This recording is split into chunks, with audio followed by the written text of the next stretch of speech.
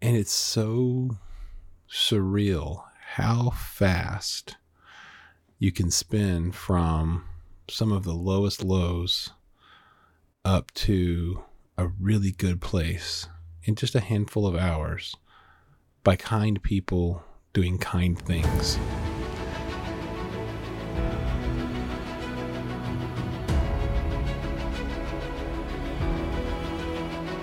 Hey everybody, this is Chris, and I am Imperfectly Poly. Welcome back to the Imperfectly Poly podcast, where I talk about navigating life as a polyamorous person. This is not intended to be a guide to how to be polyamorous or how to navigate life with mental health disorders or children or any of the other things that I'm going to mention along the way. This is just my story, and all I can do is tell it, and hopefully you'll gain a tidbit or two, or maybe you'll laugh at me for my mistakes. But either way, I hope you enjoy. Take care.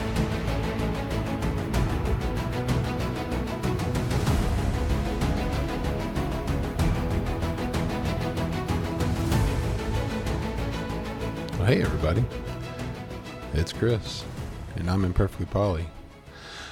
Today I'm going to talk a little bit about support systems. This is a timely topic for me, and I'm going to wing it just a little bit, but it's really based off some stuff that happened yesterday, and it's just weighing on my heart, and so I thought I'd talk about it and just kind of tell the story. It's what a lot of this podcast is, isn't it? Just me telling my story of my life. So yeah, let's just dive right in, I suppose. So like I said, I want to talk about support systems. And yesterday I learned that I have a support system that I didn't even realize was there. I've been struggling a lot. And since the breakup with Melissa, I've had a lot more time on my own, and I've been really just lonely. And I lost a lot of friends over the years, just basically through either they didn't understand my lifestyle, or I didn't have enough time to interact with them, or any number of other things, right? And that really added up to, by the time that me and Melissa broke up a few weeks ago, I didn't have, anybody left to really lean on. Melissa had become my everything. And that's, fine on one side. It's good to lean on your partners, but it can become unhealthy.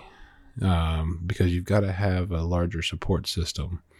And ultimately, that's what happened to me, is I put way too much pressure, and way too much, basically I put all my eggs in a single basket. And that's both bad for me, because when Melissa's no longer there, now I've got nowhere to go. And it's bad for Melissa because I put a lot of pressure on her. And that's just not right. So long story short, we're now moving away from that relationship.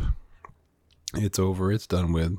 And, I wish her the best, but I'm now having to pick up my own pieces. And part of that has been a big mental struggle, very much by myself. While at the same time, I've been going through a pretty hard manic phase, really more mixed mania. And it all kind of rolls forward to yesterday. And so what happened yesterday? I've been talking with my therapist for a while, and she's been recommending that I seek out a intensive outpatient program to help with my mental health. And part of me has been reluctant. It feels like I'm giving in. It feels like I'm quitting. There's a lot of those negative feelings that come with it. Now, are those true negative feelings? No, I'm not giving in. I'm winning. I'm not just taking the easy road, because it's not going to be easy. And I got to go do the fight. I got to go do the work. And so yesterday I did the first step of that hard work. And I walked into a place and got evaluated, and I've been accepted into an IOP program starting this upcoming Monday. So if I didn't have enough things to talk with y'all about, I guess going through an IOP is going to have a few more. But yeah, so that's kind of where I am. And I had a really difficult time getting across that threshold. I sat in the parking lot. I cried. I really thought that was kind of the end. Now, let me remind you, my brain likes to tell me all kinds of bullshit.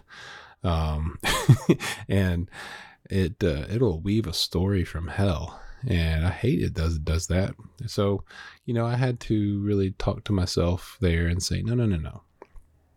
This is taking a step so that we can have a temporary, time period that is going to heal me, or at least help me find healing. Right.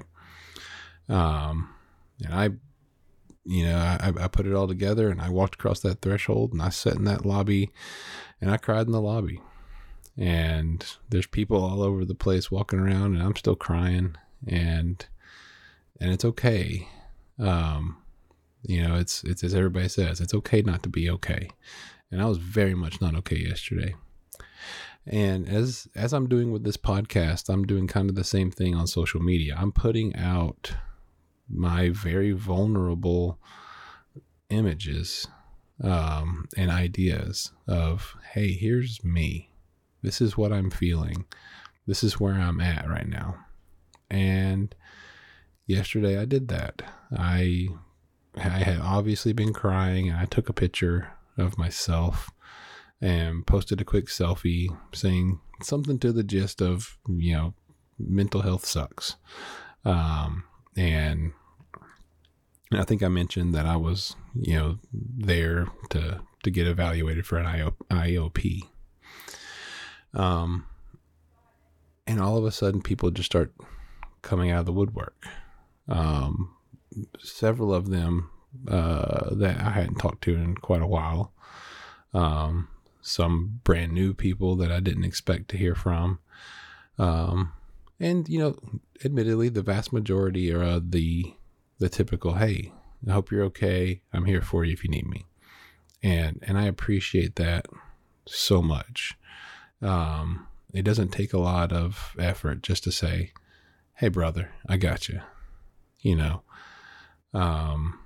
and, at least for me, I can't take up every single person who says, if you need anything, call me.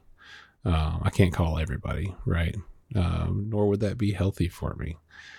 But through that, you see that there are people who care. The support system is bigger than I thought. And that's happened a few times since I've been going through this. I've been very vulnerable and open on social media. And there's been many times where people have, reached out. But for some reason, yesterday was different. It's almost like I saw it. And moreover, I felt it. And as the story is going to continue in a minute, you'll see that I lived it. And by the end of the night, I really saw that my support system was big. So what did I do? I got those messages, which was great. And I, responded to most of them and tried to, let everybody know, hey, I'm okay. It's not the end of the world. I went through so I got to talk about the intake. This initial interview they did for me.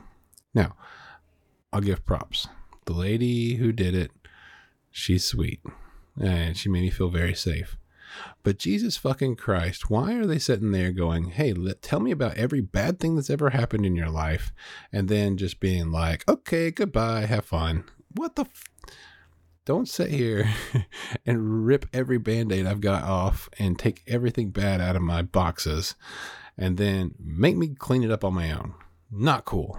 And one of my friends that I talked to later on was telling me they had a similar experience. Now, admittedly, the person that I was, did the interview with me, she did spin it around at the end and do some positive. But I still had all my shit splayed out all over the place in different boxes, opened up, and it's just like my heart's been ripped open because I've had to tell you every bad thing in my life, and now I just have to deal. But it's okay, because it's part of the process, right? And so I get all that together, and I go back over out to my car, grab some food, and I scared the bejesus out of Danielle. That's another fun little story of this all. So the lady comes out. I'd been texting with Danielle, and I was admittedly very scared that they may keep me. It was, I've had some dark thoughts and stuff like that, and I was worried where that may lead. And Danielle was worried as well, and that I may get admitted instead of just doing outpatient. And Danielle's a bit of a worrier. I knew it was a possibility, but I knew that it wasn't a likely possibility. I think Danielle, being the worrier, may have put a little more emphasis on there. And I'm sitting there and I'm talking with her and everything. And then the lady comes out and grabs me to go do my interview. Well, Mr. Forgetful over here forgets to say, hey, babe, I'm not going to be available for a minute because I'm about to get interviewed. I just disappeared. So by the time I get done with all of this, Danielle's there shaking like a leaf, super worried that something bad's happened to me, whatever that happens to be. She's just super worried. And I felt so bad. But luckily, nothing's bad. I got released. I've got a good program I'm getting into. So we went and grabbed some lunch, and then I headed back over to my office. And because I needed to tell my boss, hey, by the way, the next few weeks, I'm going to miss a good bit of work. And so I headed over there. Danielle was fine by that point, and she headed back home. I'm really, really blessed. My boss, he was extremely supportive. He asked a lot of questions. I can't say that he gets it per se, because he just hasn't lived the same life. And it's the same with everybody. No, you can't get everybody. But he has, empathy, and he wants to see me get better. And that's all I can ever ask for out of somebody, who's supportive. Just support me by acting like you give a crap. You know what I mean? It doesn't take a whole lot to be supportive. Now, of course, there are people who are going to be more supportive, but that's a different story. Anyway, so he was supportive of it all. I got all that squared away, but I was done. By this point, I'm drained. Talking about my cups were empty. They were upside down, completely drained. Every little last drop pulling out of it. I was done. I was exhausted, and I just wanted to go home. So by this point, it's late afternoon, and I start heading north. And kind of in parallel to all of this, there's a little side story where, long story short, somebody who I think is kind of a cutie put out onto a social media site that they had a little bit of a crush on me. And when I can say I was flattered, that's a understatement. So this little cutie and reaches out to me and is supportive of me and helping me kind of get through the day. And we don't know each other very well. We've met forever ago, but really have just kind of existed in the same circles, but not even really rotated around each other. We've just kind of both been there. And now all of a sudden, she knows that, or I know that she's kind of got a thing for me. And I was like, okay, well, that's worth exploring. And it all kind of works out to where the timing was serendipitous, I suppose. I'll use my fancy words. I was headed north from my office. She happened to be working down that same way, leaving about the same time. We happened to message each other. Long story short, we wound up at coffee together, completely unplanned. And she was so nervous. Like, she just kept going on and on about, oh, I don't have any makeup on, yada, yada. And I'm like, girl, you are naturally beautiful. Stop it.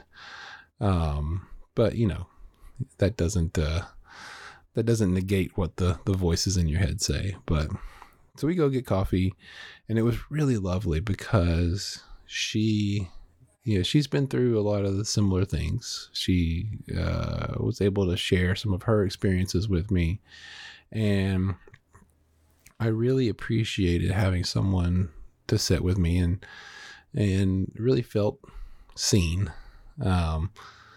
And that was just really nice. Now, do I know where this little crush is going to go? Absolutely not. Time will tell. But what I do know is I've got a new friend and a new supporter that I definitely didn't have the day before that. And we've actually been talking a fair amount today, and it's been really nice. And I spilled the guts that I've got a podcast, so she's probably going to be listening to this at some point very soon. And I'm super embarrassed and nervous by even talking about it, but so be it. Hey girl, how you doing? So we get done with coffee, and in a very similar vein, another friend of mine, we go way back, and we've been part of the same big friend group. She had invited me over for dinner, just hanging out on the couch and ordering sushi takeout. Cool.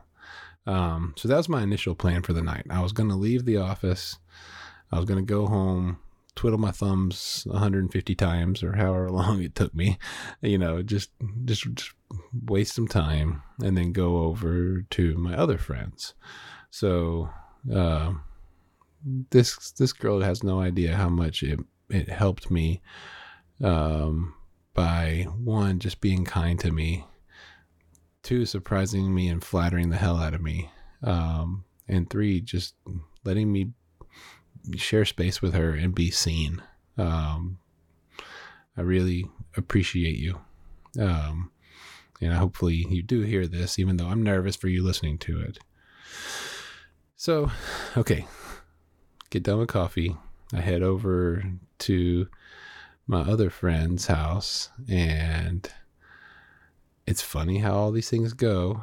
I come to find out that she too had a crush on me from long ago. What the actual fuck is happening in my life right now? I don't think I'm that cute, but apparently some other people do. Maybe it's this wonderful radio voice I've got. No, I don't know. So I'm over at her place. We end up kind of just chatting, and she's got a whole history of struggles, and I feel seen. I think she felt very seen, and it was really nice to be able to talk about some of the darknesses that we live through without worrying about the other person and what they would think. And that's exactly what I was needing last night. Between the two individuals, just being able to talk and not feel judged, not feel that strange feeling that you get sometimes when the other person may not understand. I needed all that, and I really felt that pouring into me just for the simple fact of them being there. And I like to think that there was a little bit of, my cups being filled up while I was also filling up their cups by just being there to listen to them as well. And it's funny, by the end of the night, I really felt my cups were so full. I was exhausted, physically exhausted, mentally exhausted, but my cups were mostly full again. And it's so surreal how fast you can spin from some of the lowest lows up to a really good place in just a handful of hours by kind people doing kind things. And it's such a simple concept, but it's powerful. And so, all right, I tell all this story to, say, I've got to say something, impactful. I can't just say, oh, this is my story. And so what does all this mean to me? I think one big lesson that I learned from it is that there are people out there who love you and care for you, even if every day they're not sitting there telling you they love you and care for you. And remember that they're out there. Remember that there is a support system, even if you don't see it. That's really hard. Because if you don't see it right in front of you, it's hard to believe that it exists. A big part of it too is, one of the things my therapist and I have talked about is, loving yourself. And when I don't love myself, why the hell would I believe that someone else could love me in any way? I just don't see it, but they're there. And remembering they're there is the key to moving forward.